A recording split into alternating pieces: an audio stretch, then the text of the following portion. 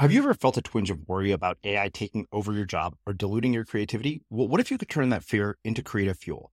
We've just published an amazing new ebook called The 4 Keys to Success in an AI World, and this is more than just a guide. It's a deep exploration into the human skills that AI can't touch, the skills that are essential for standing out and thriving, no matter how much technology evolves. We're talking about real differentiators here, like creativity, emotional intelligence, critical thinking, and much more. Inside, you'll find actionable insights and strategies to develop these skills, whether you're a creative person, a business person, or just simply someone who loves personal development. This isn't a story about tech taking over. It's a story of human creativity thriving alongside AI.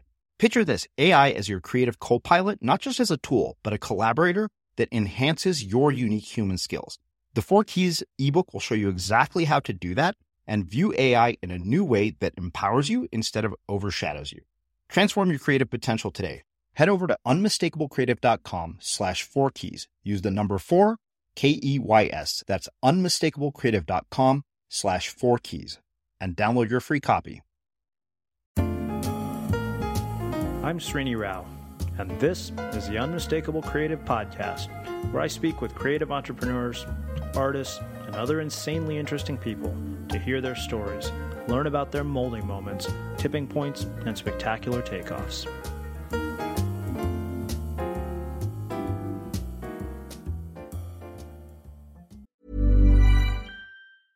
Selling a little or a lot?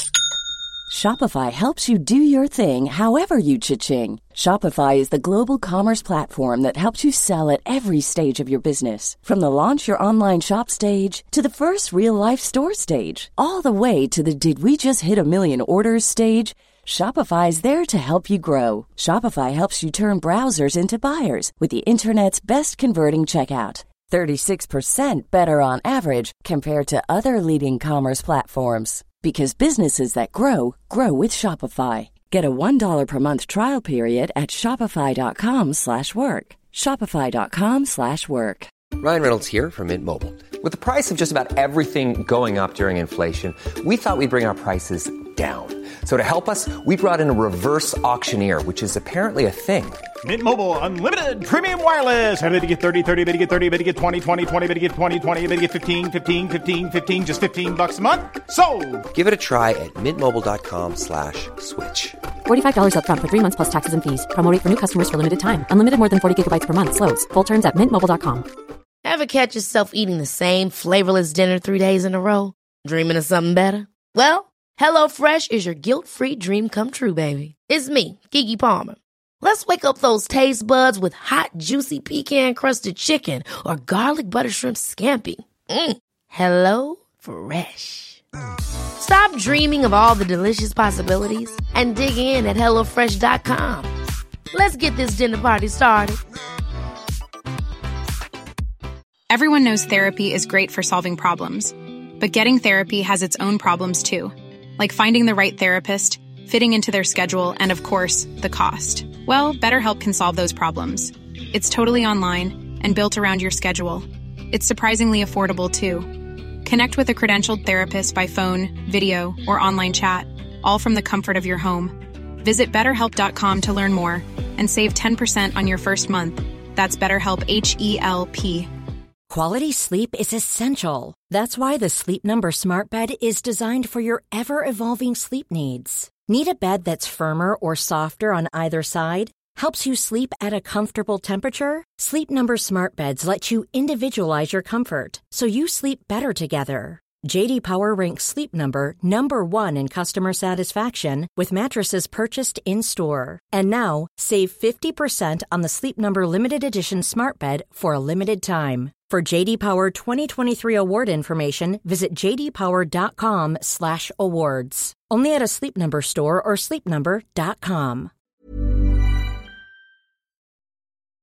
As creators, we're always on the move. Whether it's a live podcast event, a pop-up shop, or a workshop, we're constantly interacting with community, and that's where Tap to Pay on iPhone and Stripe comes in. Imagine this. You're at a live event, a listener loves your merch, or a participant wants to sign up for your course on the spot. With Tap to Pay on iPhone and Stripe, you can accept their payments right there and then, right from your iPhone, so there's no extra hardware or no delays. Total game changer. It's not just for creators. Any business owner can do this. It's about making transactions smoother and much more personal, growing your business in your way. We've been using Stripe for our products and courses for a long time, and now with Tap to Pay on iPhone, you can take your business to the next level too. So visit stripe.com/tapiphone to learn more. Remember, folks, with Tap to Pay on iPhone and Stripe, your business is always at your fingertips. Natalia, welcome to the Unmistakable Creative. Thanks so much for taking the time to join us. Thank you for having me. I'm really excited. Yeah, my pleasure. So I came across you by way of our mutual friend, Michael Roderick, who also was a former guest here. And he described what you did, and I was like, okay, I'm not sure what she does, but that all sounds really fascinating. It's a strange combo of things. So tell us a bit about yourself, your background, your story, and how that has led you to doing the work that you're doing today. Well, currently I would describe myself as a anthropologist, comedian, primatologist, producer, writer, a lot of different, kind of a multi-hyphenate kind of personality. But basically I study spider monkeys, which falls into the anthropology, primatology world. And then I've been an actor for 17, 18 years professionally, and had, a few minor successes. And I found that the biggest success so far has been combining my love of science and primates with my love of comedy, and making videos that use comedy to explain scientific concepts. And that's actually what my goal was as a child. And this all kind of started when I was a little girl. I used to have recurring King Kong nightmares. Starting at age 2 or 3, I was really, really young. And I still get them, believe it or not. But it wasn't until I was about 7 or 8 that I learned a lucid dream, and I was able to shrink King Kong down to like the size of an orangutan. And I kind of battled that sort of fear of this giant, ominous primate, and kind of fell in love with them. But as I, was going along in school, I was doing really well in math and science, and when I was younger. But then I got to high school, and my math and science skills were seriously lacking, and I just kind of hit that weird point where I just kind of gave up trying to be that math and science geek, and I figured I excelled in theater. I'll just go that route. So I kind of switched gears and fell in love with performing and acting. And when I finally did go to college, I decided to be a theater major. But due to a series of events, I ended up dropping out of college my first year and going into the film industry, because my father actually was in the film industry and my mother was a professor. So I had this kind of two worlds that I was very familiar with. But at that time I was gravitating more towards my father's world of filmmaking. And that's how I got, wrapped up in the film industry. And I really wanted to perform, but like many actors who are a little afraid of success, a little afraid of failure, I kind of just focused on doing production and kind of got lost in that world. And but it allowed me to go back to school, because I worked insane hours during the weeks, like 80-hour work weeks in production. But I was going to night classes and fell in love with anthropology after taking my first anthro class.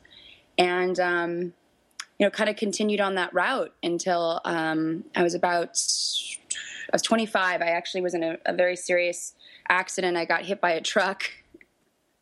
And the truck that hit me actually was my own. It's kind of a funny story. It was a freak accident. I rear-ended somebody on the freeway, and they pulled over onto the shoulder. And I pulled over behind them. This is Los Angeles, by the way. For those listening locally, I'll say the 405-101 interchange, and that'll mean something to you. And so when they pulled over, I knew that this was the dumbest thing ever. Nobody should ever be on the shoulder of the freeway. I just saw a special the week prior where a cop had gotten killed this way. So they got out of their car. I got out, and I asked them, can we get off the freeway? Because the next exit was another entrance to another freeway, so I didn't want them to think I was running from them. But they didn't speak English. They were in town from Japan. So it was just, everything was stacked against me at that point. So we were exchanging information, and while we were doing that, a woman came up on the shoulder and hit my truck going 70 miles per hour. And my truck hit me, and then I got pinned between my truck and that car and then thrown onto the off-ramp. So I had a significant amount of injuries.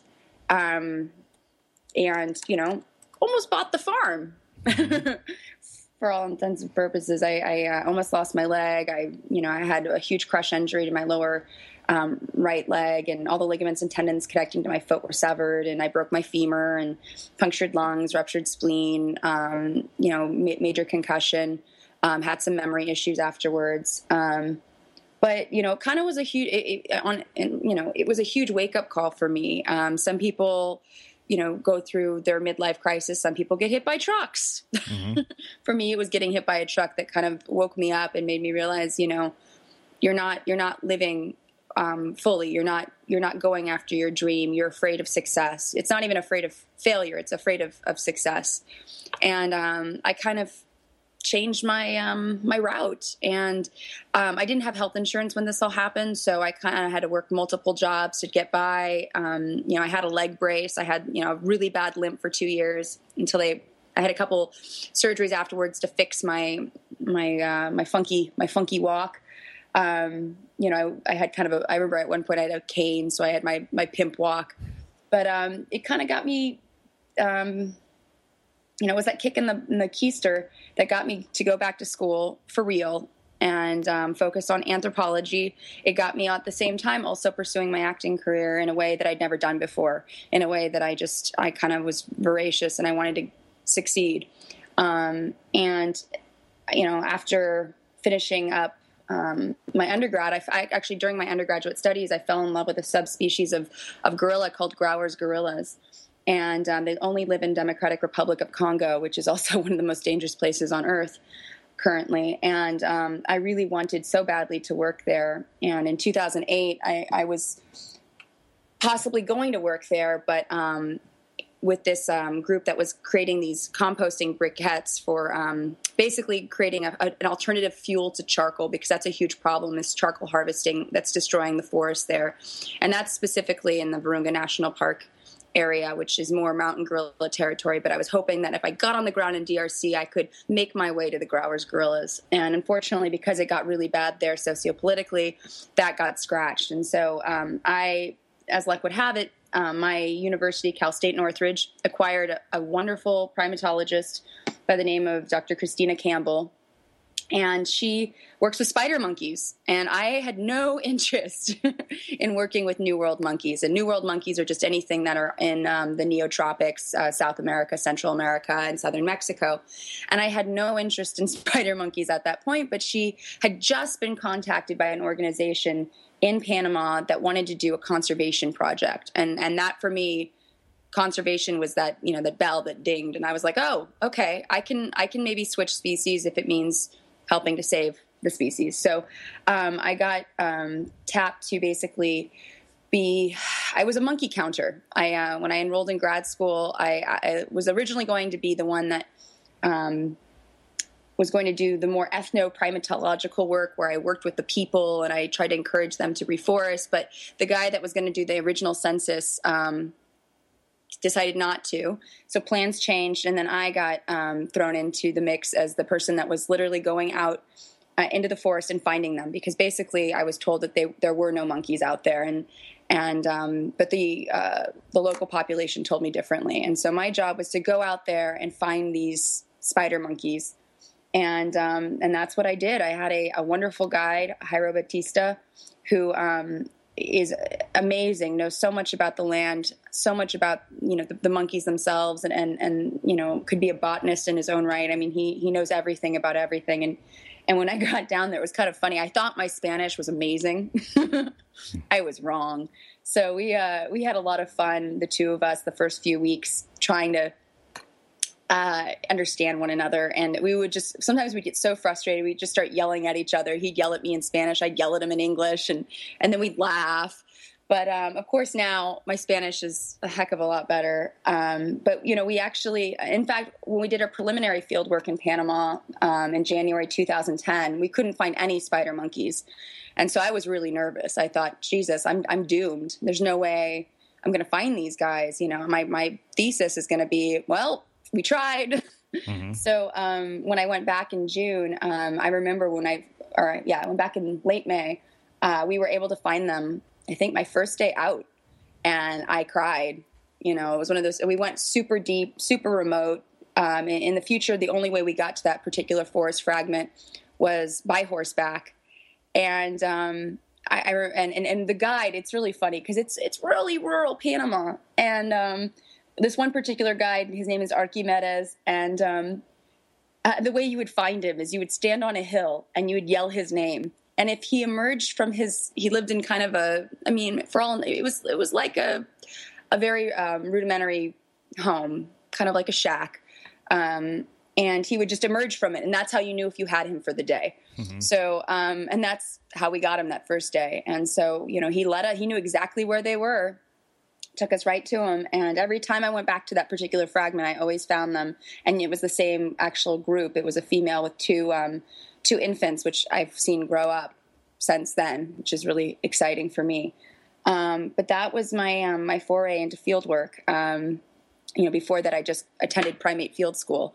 So I spent several months basically tracking and looking for these primates, and then GPSing their locations. And my data are all in maps, and we've used that data now to understand the forest connectivity, because the area that I work in is the most deforested area of all of Panama. It's a dry tropical forest, and most of the landowners there are cattle ranchers these days, and they cut down the forest in order for their cattle to graze, and unfortunately, that's ruining the environment for anything that lives in a tree, including spider monkeys. So, but the good news is a lot of times they don't cut down forests that are right on a stream or the river, because it allows for shade for their cattle to, they can drink, they can stand in the shade, and it's also way too treacherous to cut down because it's all on these incredibly steep hillsides, which are fun for us, the monkey trackers. Because I still have my leg is from the accident. I'm pretty much all put back together. I can run, I can kickbox. I'm really, really active. I love to dance, but I do have a bad leg, so I do fall very easily. So I call myself the Jack Tripper of primatology, because I will fall uphill, I will fall downhill. It's kind of pathetic, but the spider monkeys. When we did find them, actually they are. Thank goodness they're not habituated, meaning they're completely afraid of humans and are aggressive in a way. Some have thrown tree branches at us. Some have thrown fruit. I've gotten pelted in the fruit pelted in the kidney by a group, and they were throwing these sabo fruit, which are these big fruit that they enjoy eating and apparently throwing. So, right now we're working to, we want them to have some degree of fear of humans, only because there has been documentation of spider monkeys being eaten in that region. Not recently, but, we don't know if people will maybe get a little creative and try to do that again. So, but that's kind of how I got into the spider monkey world. And then I came back to the U.S., wrote up my thesis, learned how to, convert all my data into these maps, and graduated. And I started, but before I graduated from grad school, I wanted really badly to combine my two passions of comedy and performing with science. And I had been pitching TV shows for about 6 months at this point, in the beginning of 2011. And a good friend of mine said, you know what, I enjoy you just talking about anthropology. Why don't you just shoot something? Why don't you just do it yourself? And sometimes it takes somebody telling you can do it for you to do it. And so I went ahead and I wrote a couple videos. One of them is called The Story of Boobs, the Breast Tale Ever Told. And that led to the Today Show. They actually found it, ironically enough, one of the producers, Marianne Zellner, who I credit very much for giving me the confidence to keep going on. She Googled anthropologist and boobs and found my video. And so the Today Show was going to do a special on America's obsession with tatas. And so she had me on talking about boobs with Ann Curry, of all people. And so it was a dream come true, but it was, it was kind of a stunning moment of like, how the hell did we get here? Oh my gosh. And so that happened. And then a couple days later, Stephen Colbert made fun of us on the Colbert Report about, I see NBC's doing a thing on boobs. What about butts? So I'm not one to miss a opportunity like that. So I filmed a rebuttal, calling Colbert out and saying, let's create Butt Week. And it kind of became a thing. And so I did a couple Butt Week videos. I got my grandpa, my dad, my brother to endorse Butt Week. I made Butt Week booty shorts. I took them to Burning Man because I go to Burning Man every year.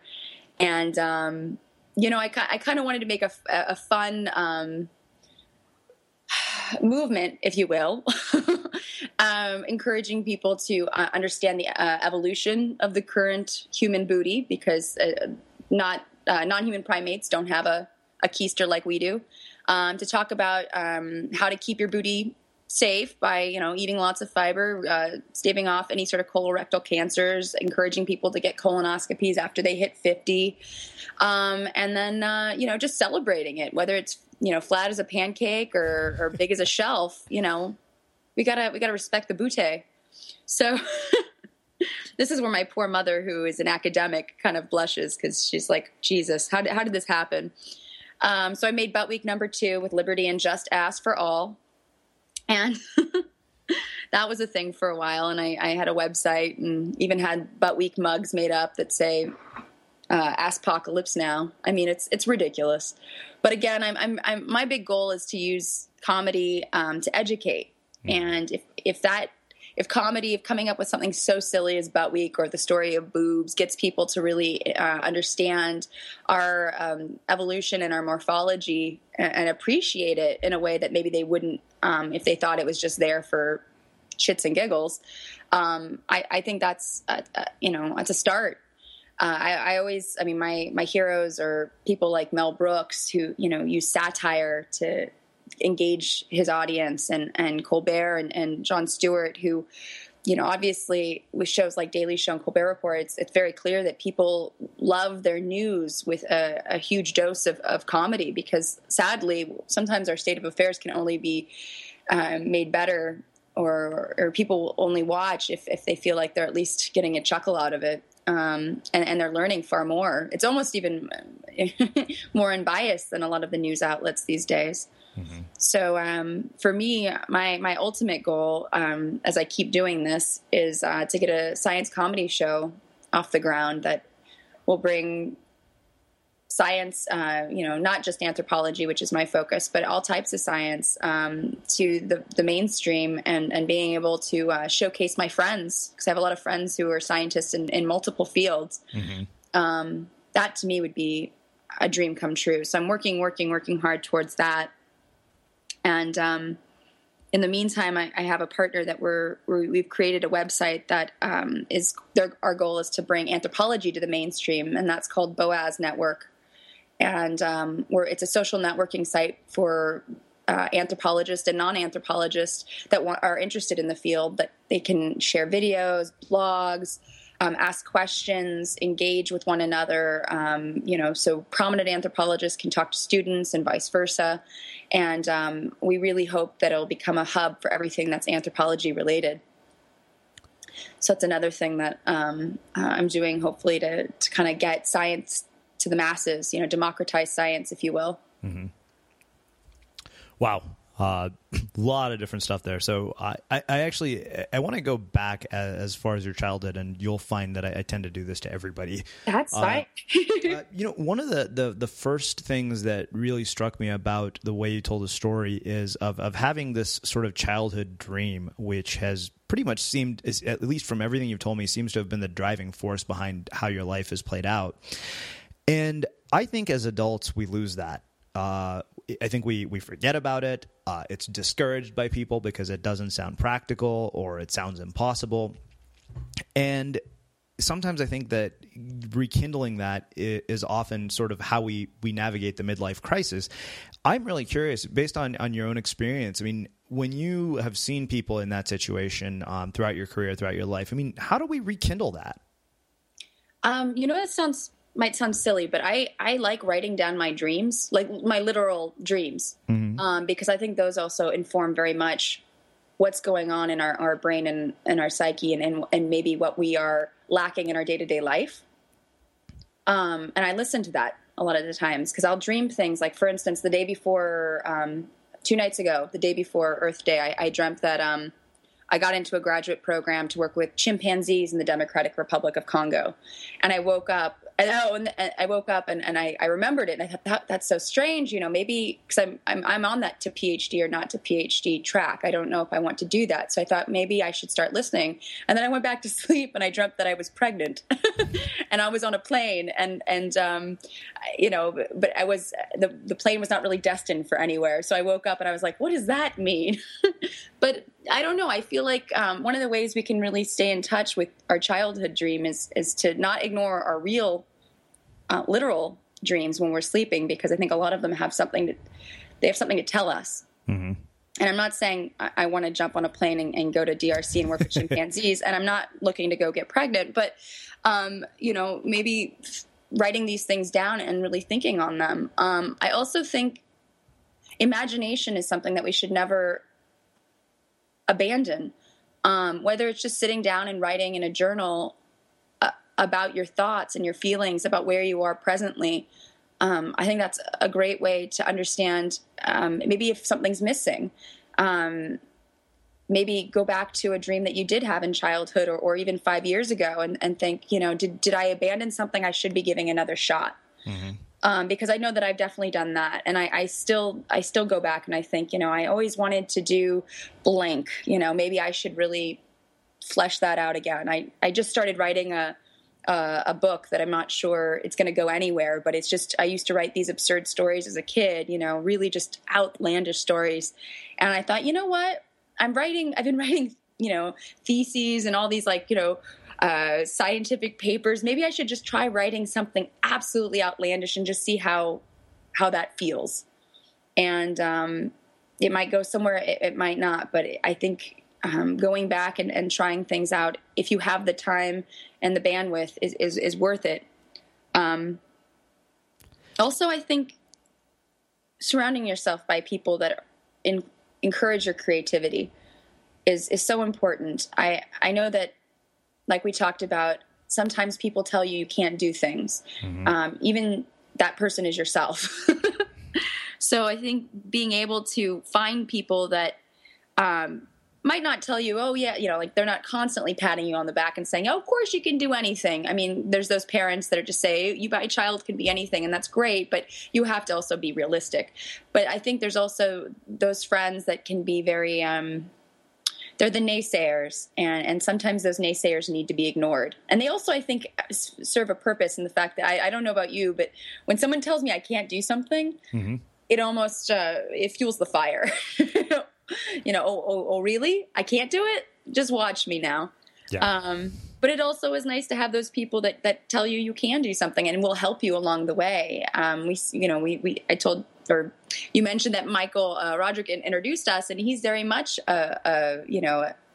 somebody that believes in people that doing multiple things with their life, that these multi-hyphenates, mm-hmm. And that it is possible to be multiple things and to do them well.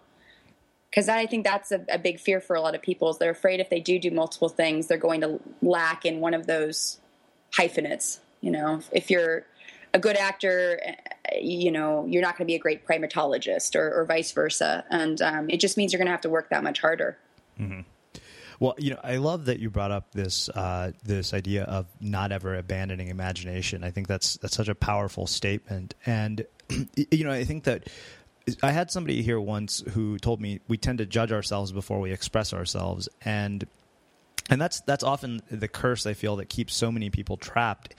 And, I think in my own life, when I look at things, I'll write down things in notebooks. And I've shared this probably on the show a handful of times now that, I literally looked back in a notebook from 43 weeks ago. Now it's probably 46 or 50 weeks. And in it was location ideas for the Instigator experience. And then I remember standing on stage thinking, wow, really? That's so bizarre. I mean, it was something we just imagined. It's put great. It on paper, and then it becomes reality. So I think that is such a powerful statement that, imagination is something that should never be abandoned. And yeah, as far as the people who light a fire under your ass when they tell you can't do it, I've got plenty of those. Well, it's funny. I mean, I forgot to even mention, I was on a TV show last year. Actually this year. It finished airing February 14th, mm-hmm. Valentine's Day. And it was a show about Bigfoot. and I was the co-host on the show. I was the science expert / co-host, teaching these. It was a reality competition show called $10 Million Bigfoot Bounty, and I was teaching these contestants how to track animals. Most of them knew how because they're hunters, but I had to teach them how to correctly collect biomaterials like a scientist would when they're conducting real scientific inquiry. And we had a mobile DNA lab, and we were able to test these biomaterials in the lab to see if it could possibly be Bigfoot DNA.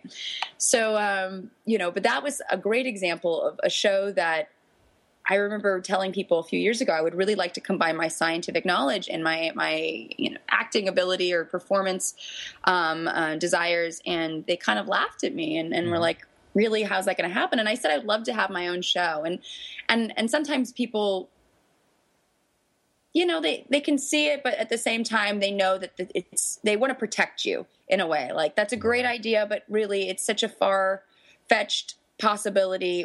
Let's not set yourself up for disappointment. Mm-hmm. And so it was a really awesome moment of realizing, even though it maybe not be my dream show, I mean, I very much enjoyed myself. I'm a Bigfoot skeptic. I'm a scientist first and foremost, and I think the probability of a large-bodied bipedal undetected man-ape living in the forests of Pacific Northwest is rather unlikely, but I still can appreciate it for what it is. And I remember driving at one point last year when I finally signed the contract, because it was a funny process. It takes a while. And I signed the contract less than 16 hours before getting on a plane to go to the Pacific Northwest. So it happened very quickly. But I remember driving thinking, holy crap, I have a show. Mm-hmm. I have a show. How did this happen? I have a show. And I knew that it wasn't going to be the biggest show ever, but it was still at that moment where it's like all that work that you did, it wasn't for naught, and things are happening, and it's those baby steps that lead to the bigger steps, and it really is learning to believe in your craziest of ideas, because those are the ideas that are going to get noticed. Those are the ideas that are original. Mm-hmm. And a lot of times, as we know, with the series of remakes that are being made every year, a lot of times the world is afraid of originality. But at the same time, those remakes kind of get swept under the rug really quickly. It's those fresh ideas, those innovative new concepts that get all the attention, and it might take a while, but it'll hit, and you'll be happy that you stuck with it, I think. Yeah, well, I always say if you try to copy what's come before you, at best you'll become a pale imitation of your predecessors. I love that. There's so much here that I want to get into. One of the things that you brought up was being in theater in high school and having this comedic and performance background. So my questions around that really are around story and performance and the elements of that come into the work that we do. Because I think that it doesn't matter what your career is in the modern world, elements of that apply. Yes. Just given the nature of the direction that everything is going with technology. And I'm really curious kind of how being a performer and a comedian has shaped your storytelling perspectives and shaped your entire view on storytelling and developing narratives around all the stuff that you do. And what are the takeaways for people listening?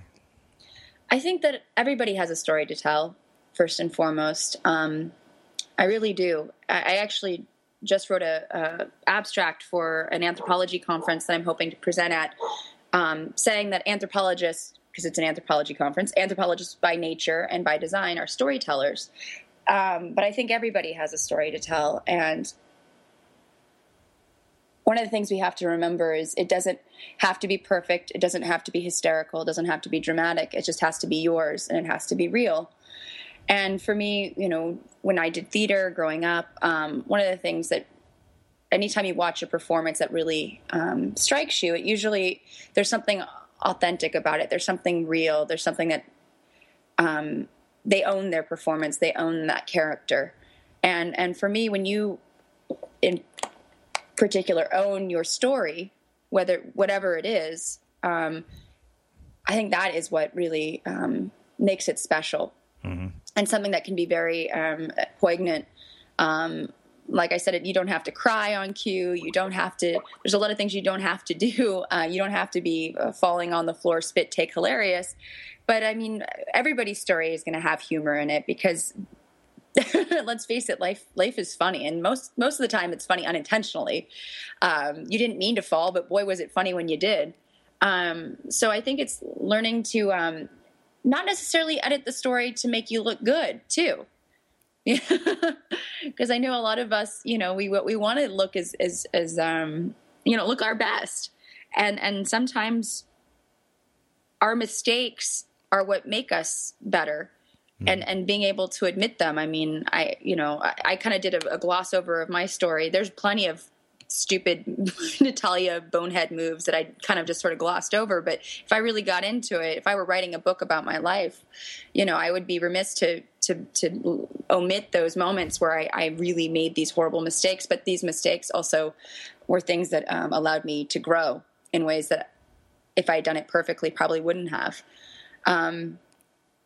And also, I think realizing when telling your story, and I think there's moments where you kind of hit those aha moments, those moments where you realize things did happen for some sort of reason. Like you didn't get into the grad school of your dreams, but you ended up going to this, second-rate school and met your future spouse, and had you not gone there, you would never have met that person. Or had you not gone there, you would not have met your partner that you would have created this, cure for cancer for. I mean, that's obviously being grandiose, but the idea is things happen and just because they don't happen on your terms doesn't mean they're not the best and most interesting terms. So I think my takeaway for this is everybody's story is interesting. Everybody's story. And it's just remembering that and having faith in that and being real about what you have to tell. And also not omitting the messy stuff, because the messy stuff is fun. Hey, folks, I'm Mark Maron from the WTF Podcast, and this episode is brought to you by Kleenex Ultra Soft Tissues, your ally to help tackle your allergy symptoms this season. I love the change of seasons, but nobody loves pollen and all those other things floating in the air that make you sneeze during this nice weather. Kleenex Ultra Soft Tissues are hypoallergenic and allergist approved, so fight back against watery eyes and runny noses without worrying about irritating your skin. For this allergy season, grab Kleenex and face allergies head on. This Mother's Day, celebrate the extraordinary women in your life with a heartfelt gift from Blue Nile. Whether it's for your mom, a mother figure, or yourself as a mom, find that perfect piece to express your love and appreciation. Explore Blue Nile's exquisite pearls and mesmerizing gemstones that she's sure to love. Enjoy fast shipping options like guaranteed free shipping and returns. Make this Mother's Day unforgettable with a piece from Blue Nile. Right now, get up to 50% off at BlueNile.com. That's BlueNile.com. Hey, I'm Ryan Reynolds. At Mint Mobile, we like to do the opposite of what Big Wireless does. They charge you a lot, we charge you a little. So naturally, when they announced they'd be raising their prices due to inflation, we decided to deflate our prices due to not hating you. That's right. We're cutting the price of Mint Unlimited from $30 a month to just $15 a month. Give it a try at mintmobile.com/switch. $45 up front for 3 months plus taxes and fees. Promo rate for new customers for limited time. Unlimited more than 40 gigabytes per month. Slows full terms at mintmobile.com. Many of us have those stubborn pounds that seem impossible to lose, no matter how good we eat or how hard we work out. My solution is PlushCare. PlushCare is a leading telehealth provider with doctors who are there for you day and night to partner with you in your weight loss journey. They can prescribe FDA-approved weight loss medications like Wegovy and Zepbound for those who qualify. Plus, they accept most insurance plans. To get started, visit plushcare.com/weightloss. That's plushcare.com/weightloss. One size fits all seems like a good idea for clothes until you try them on. Same goes for healthcare. That's why United Healthcare offers flexible, budget-friendly coverage for medical, vision, dental, and more. Learn more at uh1.com. Quality sleep is essential. That's why the Sleep Number Smart Bed is designed for your ever-evolving sleep needs. Need a bed that's firmer or softer on either side? Helps you sleep at a comfortable temperature? Sleep Number Smart Beds let you individualize your comfort so you sleep better together. JD Power ranks Sleep Number number 1 in customer satisfaction with mattresses purchased in-store. And now, save 50% on the Sleep Number Limited Edition Smart Bed for a limited time. For JD Power 2023 award information, visit jdpower.com/awards. Only at a Sleep Number store or sleepnumber.com. You know, I think it could hurt, but it's fun. It's really fascinating. Of all the examples you chose to use was not getting into the grad school of your choice, or what you consider a second-rate grad school, because I ended up at Pepperdine, and I considered that like more or less a second-rate experience. Oh. And yeah, I mean, I went to Berkeley as an undergrad, so it was kind of like, okay, well, this is a step down. But it's interesting you say that, because I look at everything that happened. I probably wouldn't be here having this conversation with you. I became an avid surfer because of it. So my sister always tried to sell me on those virtues. She said, okay, you can't put a price on those two things. And you're right. I mean, it's one of those things where those things, I think we can let them be catalysts, or we can, let them kind of derail our lives. And I realize now that I think it was the best thing that could have ever happened to me. Right. I agree. I mean, honestly, there's so many times I look back. I mean, I would have auditions. Specifically, I remember I auditioned. It was for Spider-Man, and it was a small role. It was playing a nurse in the movie, but still, it was Spider-Man, and it was huge, and I wanted it so badly. And I thought, well, I know these guys because I used to work at Sony, and I knew everybody there. I'm like, I have to get this. I put in the time. I can do this. I can do this. And I remember it was an awful audition. I walked out of there, and I was like, what happened to you, Natalia? Where was your head? And I didn't get it. And I was so upset, and I do think it could have been one of those life-changing, even though it was a small role, it could have really catapulted me. But it also kept me on my track that eventually led me back to school for anthropology, which eventually got me to primate field school, which eventually got me into grad school. But then I talked to a woman. It was really funny. You're going to laugh. I do Taibo. Well, it's actually called Drench. It's called Body Theory. It's the same people who did Taibo, but it's the brother and sister of Billy Blanks, Irene and Michael Blanks. They're awesome. And there's this girl that was in my class, and we were talking one day. She's an actress, and she said, I had hit my lowest point, and I was going in for an audition, and she's very religious. And she prayed to God that she would get the part. If not, she was going to give up on acting. And I said, what part was it? And it was the exact part that I auditioned for. It was the part of the nurse on Spider-Man. Mm-hmm. And I went back and I watched it. I'm like, holy crap, that was that part, and that is her. Wow. And that was the moment that she decided not to give up, that she got it, and it was like a sign from God in her way, mm-hmm. in her life. That's the way how she took it, and I believe that.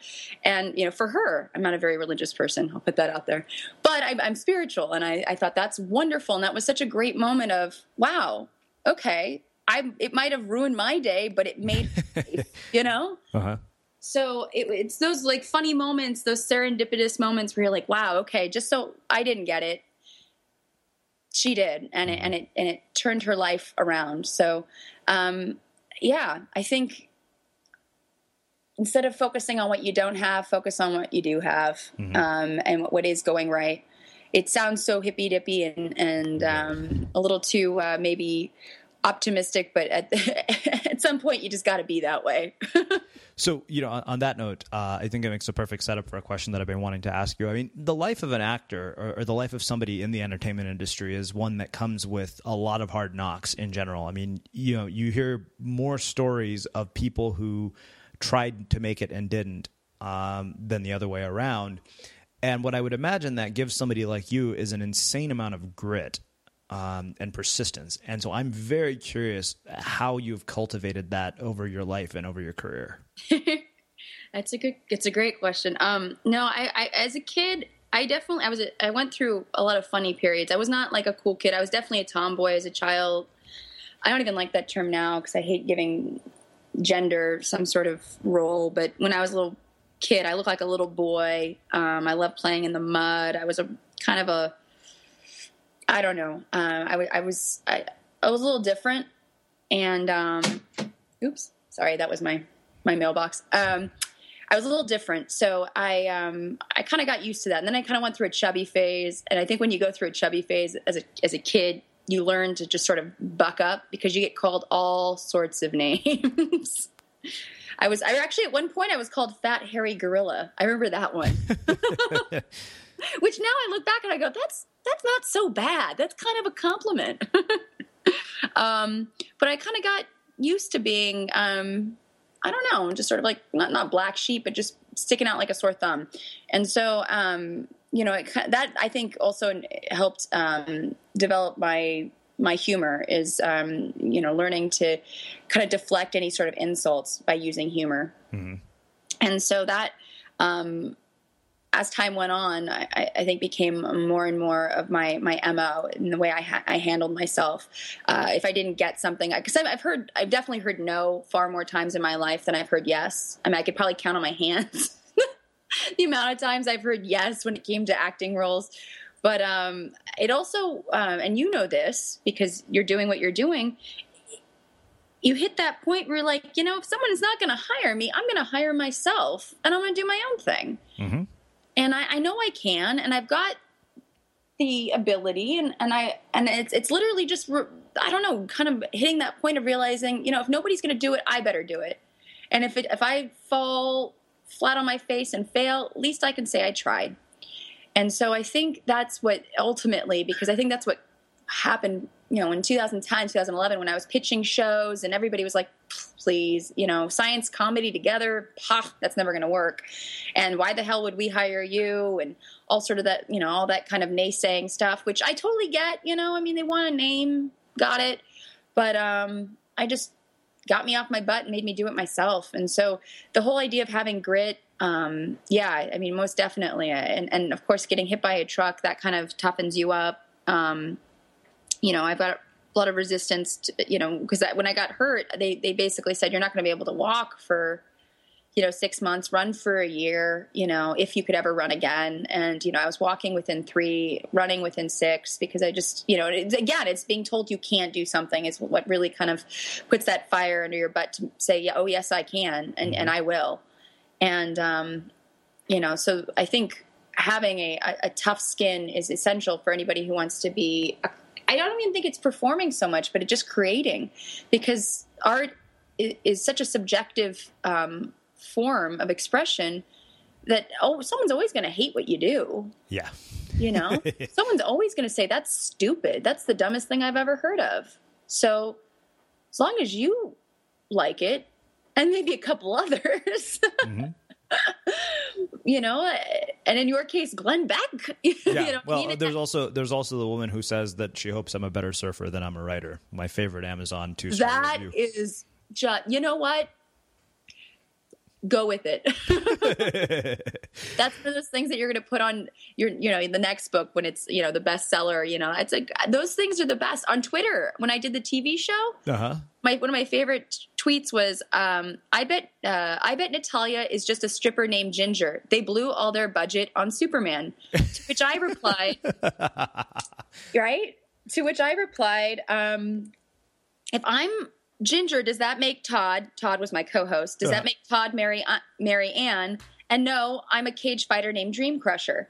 And so, that silly response got the guy laughing, and all of a sudden he became a fan, and he started kind of tweeting back, So it's stuff like that you can kind of, that's why I never was into Twitter until the show, because I didn't really see a purpose for it. But now I see how it can really allow you to engage with the audience in a way that, you can kind of win people over, and you can fight them with, either kill them with kindness or with comedy. Yeah.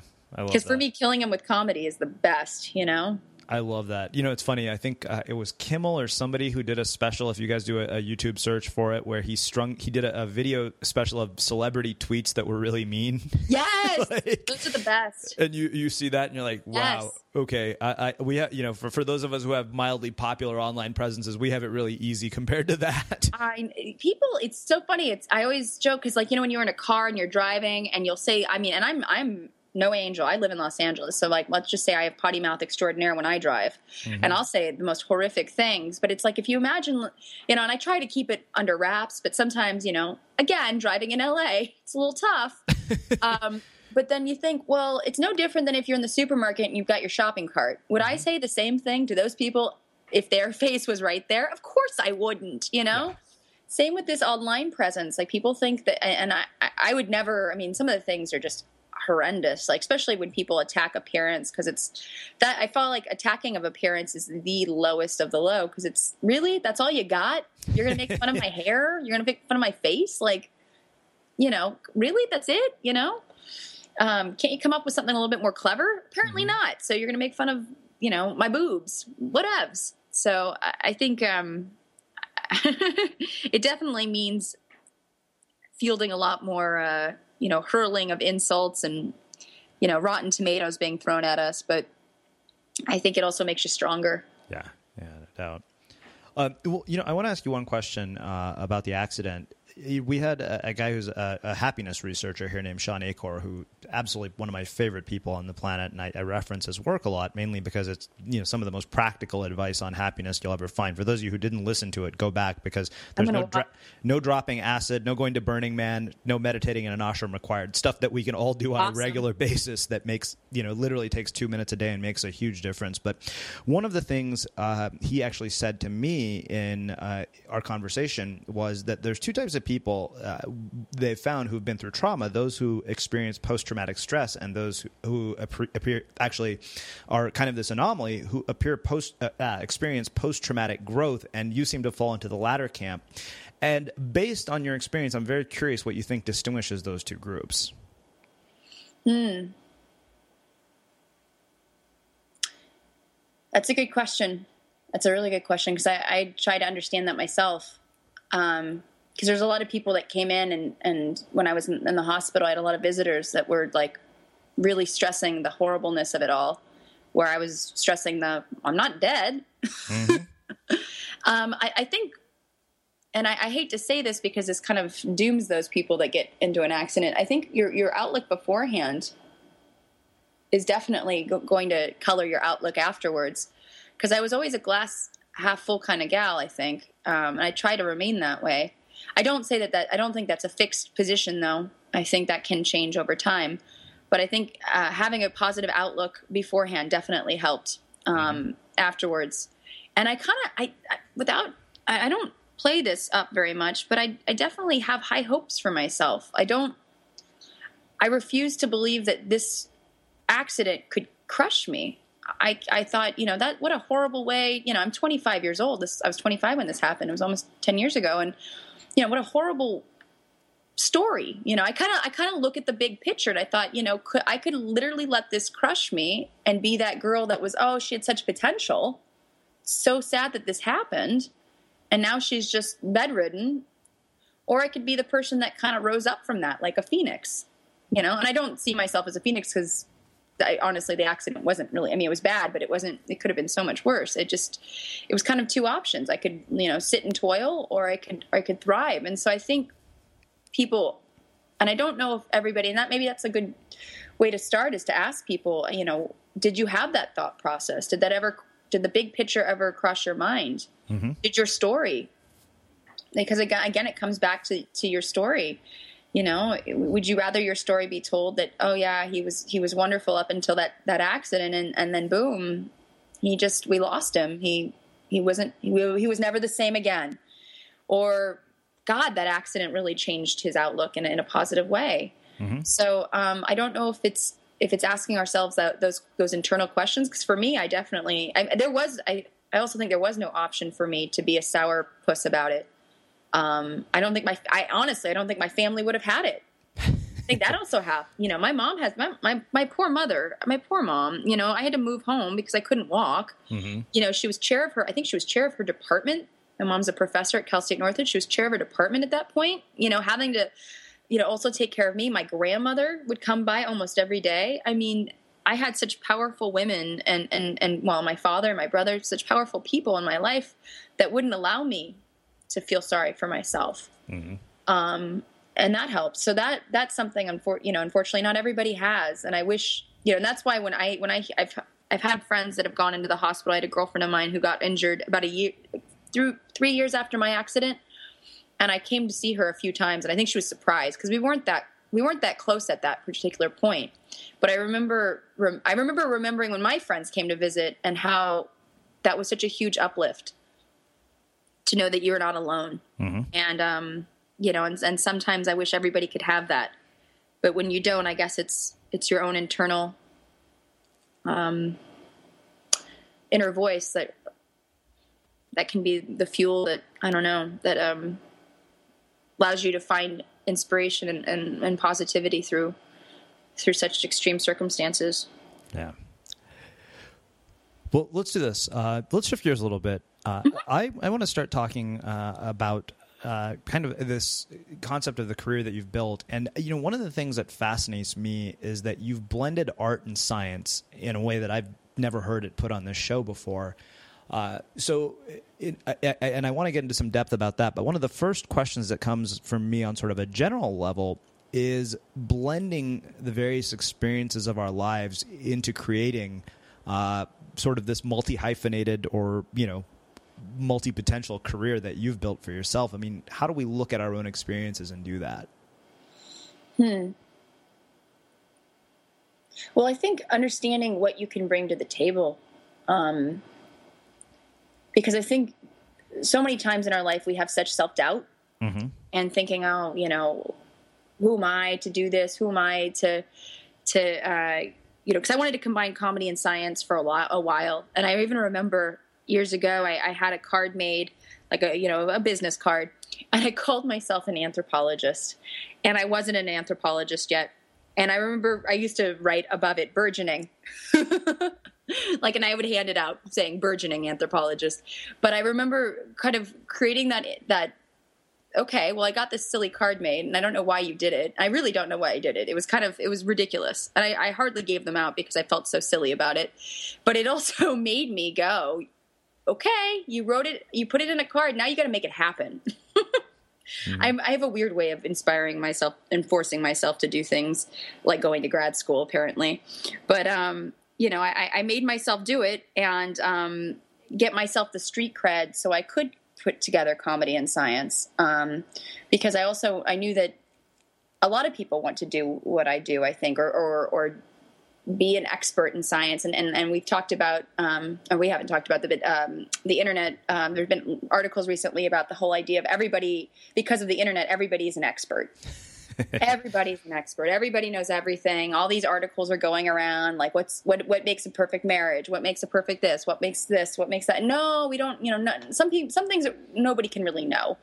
You know, some things are just really purely subjective and relative. And sometimes people act as though they're science experts and they don't know a lick about science. So I wanted to make sure that I was not one of those people, before I went out there and created this sort of combination of comedy and science. So for me, it's about fighting self-doubt. I do it every day, quite honestly. When I make my videos, I mean, I work with an editor. Her name's May Cat. She's amazing. And she, I'm very hands-on in the editing, and she's very patient with me. But, you know, I go through, she watches me kind of go through that process of like, oh, I don't know. Is that joke funny? And she's purely, from the entertainment standpoint, she's not a scientist. And so I'm, you know, kind of a stickler for any sort of science. If there's anything that's not particularly right, I'm just like, cut it. Mm-hmm. And you know, she always laughs at me like, not everybody's going to know that that's wrong. And I said, well, I will know. It's about hold yourself accountable to creating your best work. Yeah, I love that. But also not, I mean, it's that weird fine line of being hard on yourself and being accountable, but also having that confidence and trying to keep self-doubt to a minimum, which is so hard, as you know, in the creative process. It's so easy to say, this sucks. Nobody's going to like it. And the cool thing about the internet is it allows you to kind of get it out there and you know, you do get those crappy tweets or those mean comments, but at least, you know, you can kind of gauge from your audience whether, you know, other people are going to say nice things about it, whether, you know, you're on the right track. Mm-hmm. So I think that definitely that fine line between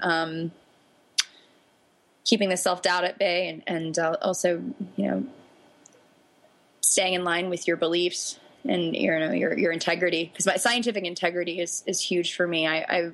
even like the Bigfoot show was a great example of I was really nervous about doing the show because I knew that it's reality TV, and reality TV is all about spectacle. And I thought, oh shit, I worked so hard. I don't know if I can say that. Oh shoot. I worked so hard to keep get my science street cred, and I'm still gaining. I don't have my PhD, I have my master's, and I'm considering going that route, but I don't know if this show is going to absolutely destroy me. And the producers did an excellent job keeping, Dr. Todd Dissatel being my co-host, who's also a very good friend of mine. They made us look like we knew what we were talking about because, we did. But at the same time, they really could make us look like, a bunch of ninnies. And they didn't. We look good. And fortunately, the scientific community, the anthropology community, for the most part, was very, very supportive. They even had a Scotch and Squatch party at Notre Dame University because we have a lot of friends there. So they would drink Scotch and watch Sasquatch. And so, it was a lot of really cool stuff was going on with the show. But there was a lot of like, oh gosh, I hope I don't, lose my street cred in the anthropology world. So I think it's, those are valid concerns, because there are people that, this is a very get your 15 minutes of fame kind of world. And I'm definitely, I've been doing this since I was 18 years old, and I'm not that was a while ago. So it's like, I've worked really hard to kind of get where I am. I'm not going to sell out. That somehow you've been setting up all my questions perfectly, which really works out nicely. I'm sorry if I ramble too. No, not at all. Somehow you're making my transition seem really, really smooth, which is nice. This is great. I can tell that you've been behind a camera and spent a lot of time talking to people. Like I can sense that you've got almost a natural ability to have a conversation, so it really works well, and I love it. It's. One, I really appreciate that you talked about sort of holding yourself accountable to a standard. And it's funny, right? You're like, yeah, nobody else will know. And I've talked about this on the air before where it's like, well, nobody else will know, Srini, that interview wasn't your best work or something like that. And I've been, I'll go back to people and say, I want to redo this. It's not good. It doesn't meet our standard. It's just simple. I always want to know that I've done everything I can within the resources and the constraints that I have. Like if you look at something and you know that you skimped somewhere, you're like, we kind of just we skimped. That's I think that to me is really it's one of those things in the world today that honestly is what separates people who do well from the ones who don't. Which actually that really kind of is where I want to take this next. You've done something really fascinating. You've blended art and science in a way to use comedy to educate people. And there's elements of craft, clearly, that go into what you do. You mentioned 18 years. And like you said, I think we live in this world where people sort of see the possibility of winning the internet lottery, where, hey, somebody will discover your crappy video on YouTube and you'll become famous overnight, which is clearly not the case with you because there's craft involved in all of this. Like we're hearing the story of what goes into that moment in which suddenly you get discovered by the Today Show. There's a lot of work that comes before this. And the question for me is, as somebody who is seen a world that is incredibly ruthless, the world of entertainment, is, one, the role that talent plays in all of this, and two, mastering a craft. Like what goes into something like this in the course of an 18-year career like yours? And, I am at the point where even though the internet has democratized our ability to create, I still think that exceptional stuff is the only stuff that stands out. I hope so. I always joke, I'm like, I need to get a cat. I could be making such well-crafted cat videos. Yeah. But you're right. It really is those moments where, those je ne sais quoi moments where the cat does something perfect for 30 seconds and then all of a sudden you've got 2 million views. Ironically, you'll laugh. My video that has the most views is called Tapers Gone Wild. And it's 2 tapirs at the LA Zoo from like 2006 where it looks like one might be doing something slightly, sexual to another. Uh-huh. And that, for some reason, has the most views. So, yes, it really is. That's kind of, you never quite know what's going to get 1 million views or 200,000. But, yeah, I definitely think that as far as talent goes, thank you for thinking I have some. Again, a lot of it is about self-confidence, because I think there's plenty of talented people out there, but and it's also self-confidence and frustration. I think that the two of them kind of go hand in hand when it comes to creating good stuff, because you're frustrated because nobody's hiring you. And again, it's like, well, I better do it myself. I've got the resources. If not, I'm going to pull from friends, because why not? I live in a town where there's tons of out of work people that have a plenitude of talent. Mm-hmm. And so why don't we band together and create some good stuff? And as far as crafting, like, I really do have to do a tip of the hat to some of my favorite comedians. I mean, George Carlin. I'm a huge fan of Mel Brooks films. His comedy is a huge influence in the way I write. Daily Show, all those sort of, carefully crafted satires I love. And I feel like that is what I would like to influence what I do in the future and what I do now. And again, it took, I've been doing this, like I said, since I was 8. My first acting job, I think you'd find this humorous. My first acting job was playing a dancing chicken McNugget in a McDonald's commercial. And I was vegetarian, so I've come a long way, choosing what kind of work I do. Not to say I wouldn't do it again, because that was a really fun job. But I definitely feel like as far as combining everything together has kind of given me the opportunity to create something that is truly different and original. And I'm glad that it's coming off as crafted, because a lot of times people, often question, like, even if I write my own stuff for the science videos, they think I have like a team of writers or somebody's writing it for me, or, and I really want to kind of create a video that tells a story, but also makes you laugh. But you walk away with maybe 2 or 3 big chunks of information that you wouldn't have had before you sat down and watched one of my videos. And, I'm hoping more and more that I get better and better at that, because it really is. I watch like some of my first videos and I laugh because they're so slow, and I want to pick up the pace, and I'm like, what are you doing? I'm yelling at the screen. And I feel like it's definitely changing and evolving, and adapting to, of course, the ever attention deficient internet audience, because they can't stand watching a video more than 2 minutes long. Mm-hmm. So I definitely feel like pulling my resources as far as talent, my friends that are great shooters, my friends that are wonderful editors, my talented actor friends, comedian friends. I did a video called Play With Your Balls, which is a testicular cancer PSA. It really is a serious video, but it's also silly fun. And I had great comedians come in and be a part of that. And a lot of my inspiration happens in the shower. I finally bought shower crayons so I can start writing my ideas down on my tile. Awesome. Because I'm sitting there in the shower and I'm like, testicular, the Movember was coming up, and this a couple years ago, and I was like, play with your balls in the shower just came to my mind. And so I was like, okay, you need these crayons. But that kind of stuff I think is, pulling your talented people, and then of course writing something that is smart as it can be. Mm-hmm. Because obviously something called Play With Your Balls can be so cheesy and ridiculous. and I even though I try to keep things a little sexy, I really try to keep them away from the trashy department. Mm-hmm. I try to maintain some of my self-respect, even if it's just a little. Awesome. Well, I have one last question for you, and this is how we close all our episodes. Our show is called The Unmistakable Creative, and we live in probably one of the most, like you said, attention deficit times in history. And I'm at this point now where I'm convinced that the things that stand out are unmistakable. And so my question for you is, what is it that makes somebody or something as an artist or a creative or even as a person unmistakable?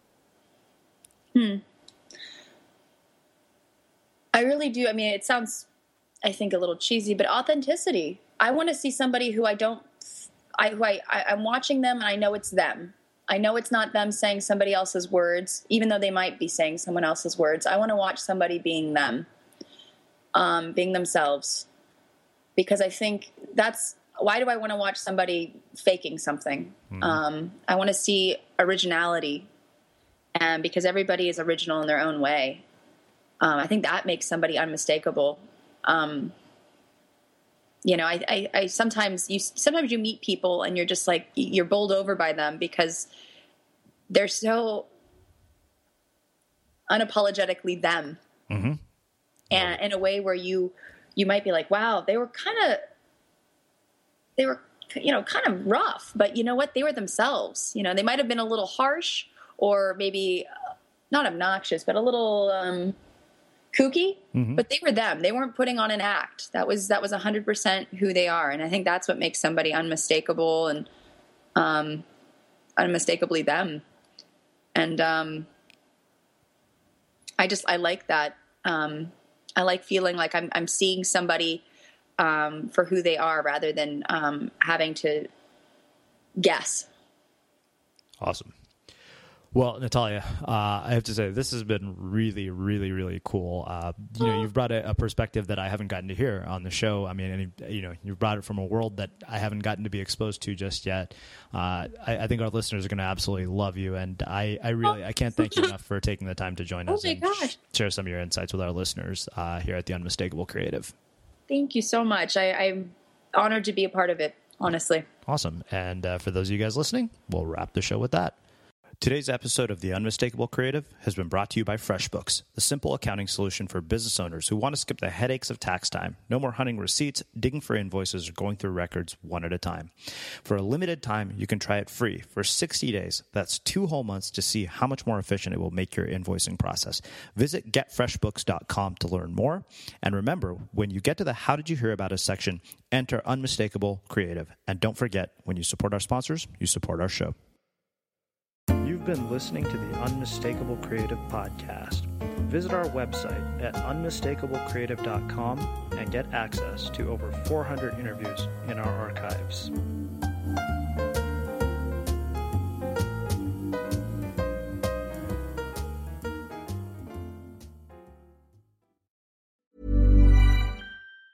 Planning for your next trip? Elevate your travel style with Quince. Quince has all the jet-setting essentials you'll want for your next getaway, like European linen, premium luggage options, buttery soft Italian leather bags, and so much more. And is all priced at 50 to 80% less than similar brands. Plus, Quince only works with factories that use safe and ethical manufacturing practices. Pack your bags with high-quality essentials you'll be wearing for vacations to come with Quince. Go to quince.com/pack for free shipping and 365-day returns. Ever catch yourself eating the same flavorless dinner 3 days in a row? Dreaming of something better? Well, HelloFresh is your guilt-free dream come true, baby. It's me, Keke Palmer. Let's wake up those taste buds with hot, juicy pecan-crusted chicken or garlic butter shrimp scampi. Hello Fresh. Stop dreaming of all the delicious possibilities and dig in at HelloFresh.com. Let's get this dinner party started. Mom deserves the best, and there's no better place to shop for Mother's Day than Whole Foods Market. They're your destination for unbeatable savings, from premium gifts to show-stopping flowers and irresistible desserts. Start by saving 33% with Prime on all body care and candles. Then get a 15-stem bunch of tulips for just $9.99 each with Prime. Round out Mom's menu with festive rosé, irresistible berry chantilly cake, and more special treats. Come celebrate Mother's Day at Whole Foods Market. Hey, it's Paige DeSorbo from Giggly Squad. High quality fashion without the price tag. Say hello to Quince.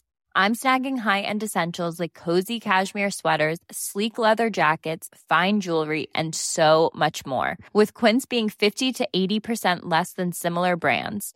And they partner with factories that prioritize safe, ethical, and responsible manufacturing. I love that. Luxury quality within reach. Go to quince.com/style to get free shipping and 365-day returns on your next order. Quince.com/style. Imagine the softest sheets you've ever felt. Now imagine them getting even softer over time. That's what you'll feel with Boll & Branch's organic cotton sheets. In a recent customer survey, 96% replied that Boll & Branch sheets get softer with every wash. Start getting your best night's sleep in these sheets that get softer and softer for years to come. Try their sheets with a 30-night guarantee. Plus, get 15% off your first order at bollandbranch.com. Code BUTTERY. Exclusions apply. See site for details.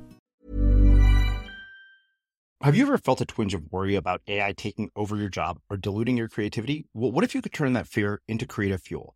We've just published an amazing new ebook called The 4 Keys to Success in an AI World, and this is more than just a guide. It's a deep exploration into the human skills that AI can't touch, the skills that are essential for standing out and thriving no matter how much technology evolved. We're talking about real differentiators here like creativity, emotional intelligence, critical thinking, and much more.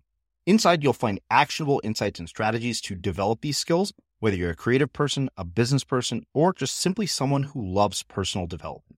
This isn't a story about tech taking over. It's a story of human creativity thriving alongside AI. Picture this, AI as your creative co-pilot, not just as a tool, but a collaborator that enhances your unique human skills. The 4 Keys ebook will show you exactly how to do that and view AI in a new way that empowers you instead of overshadows you. Transform your creative potential today. Head over to unmistakablecreative.com/4keys. Use the number 4, KEYS. That's unmistakablecreative.com/4keys and download your free copy.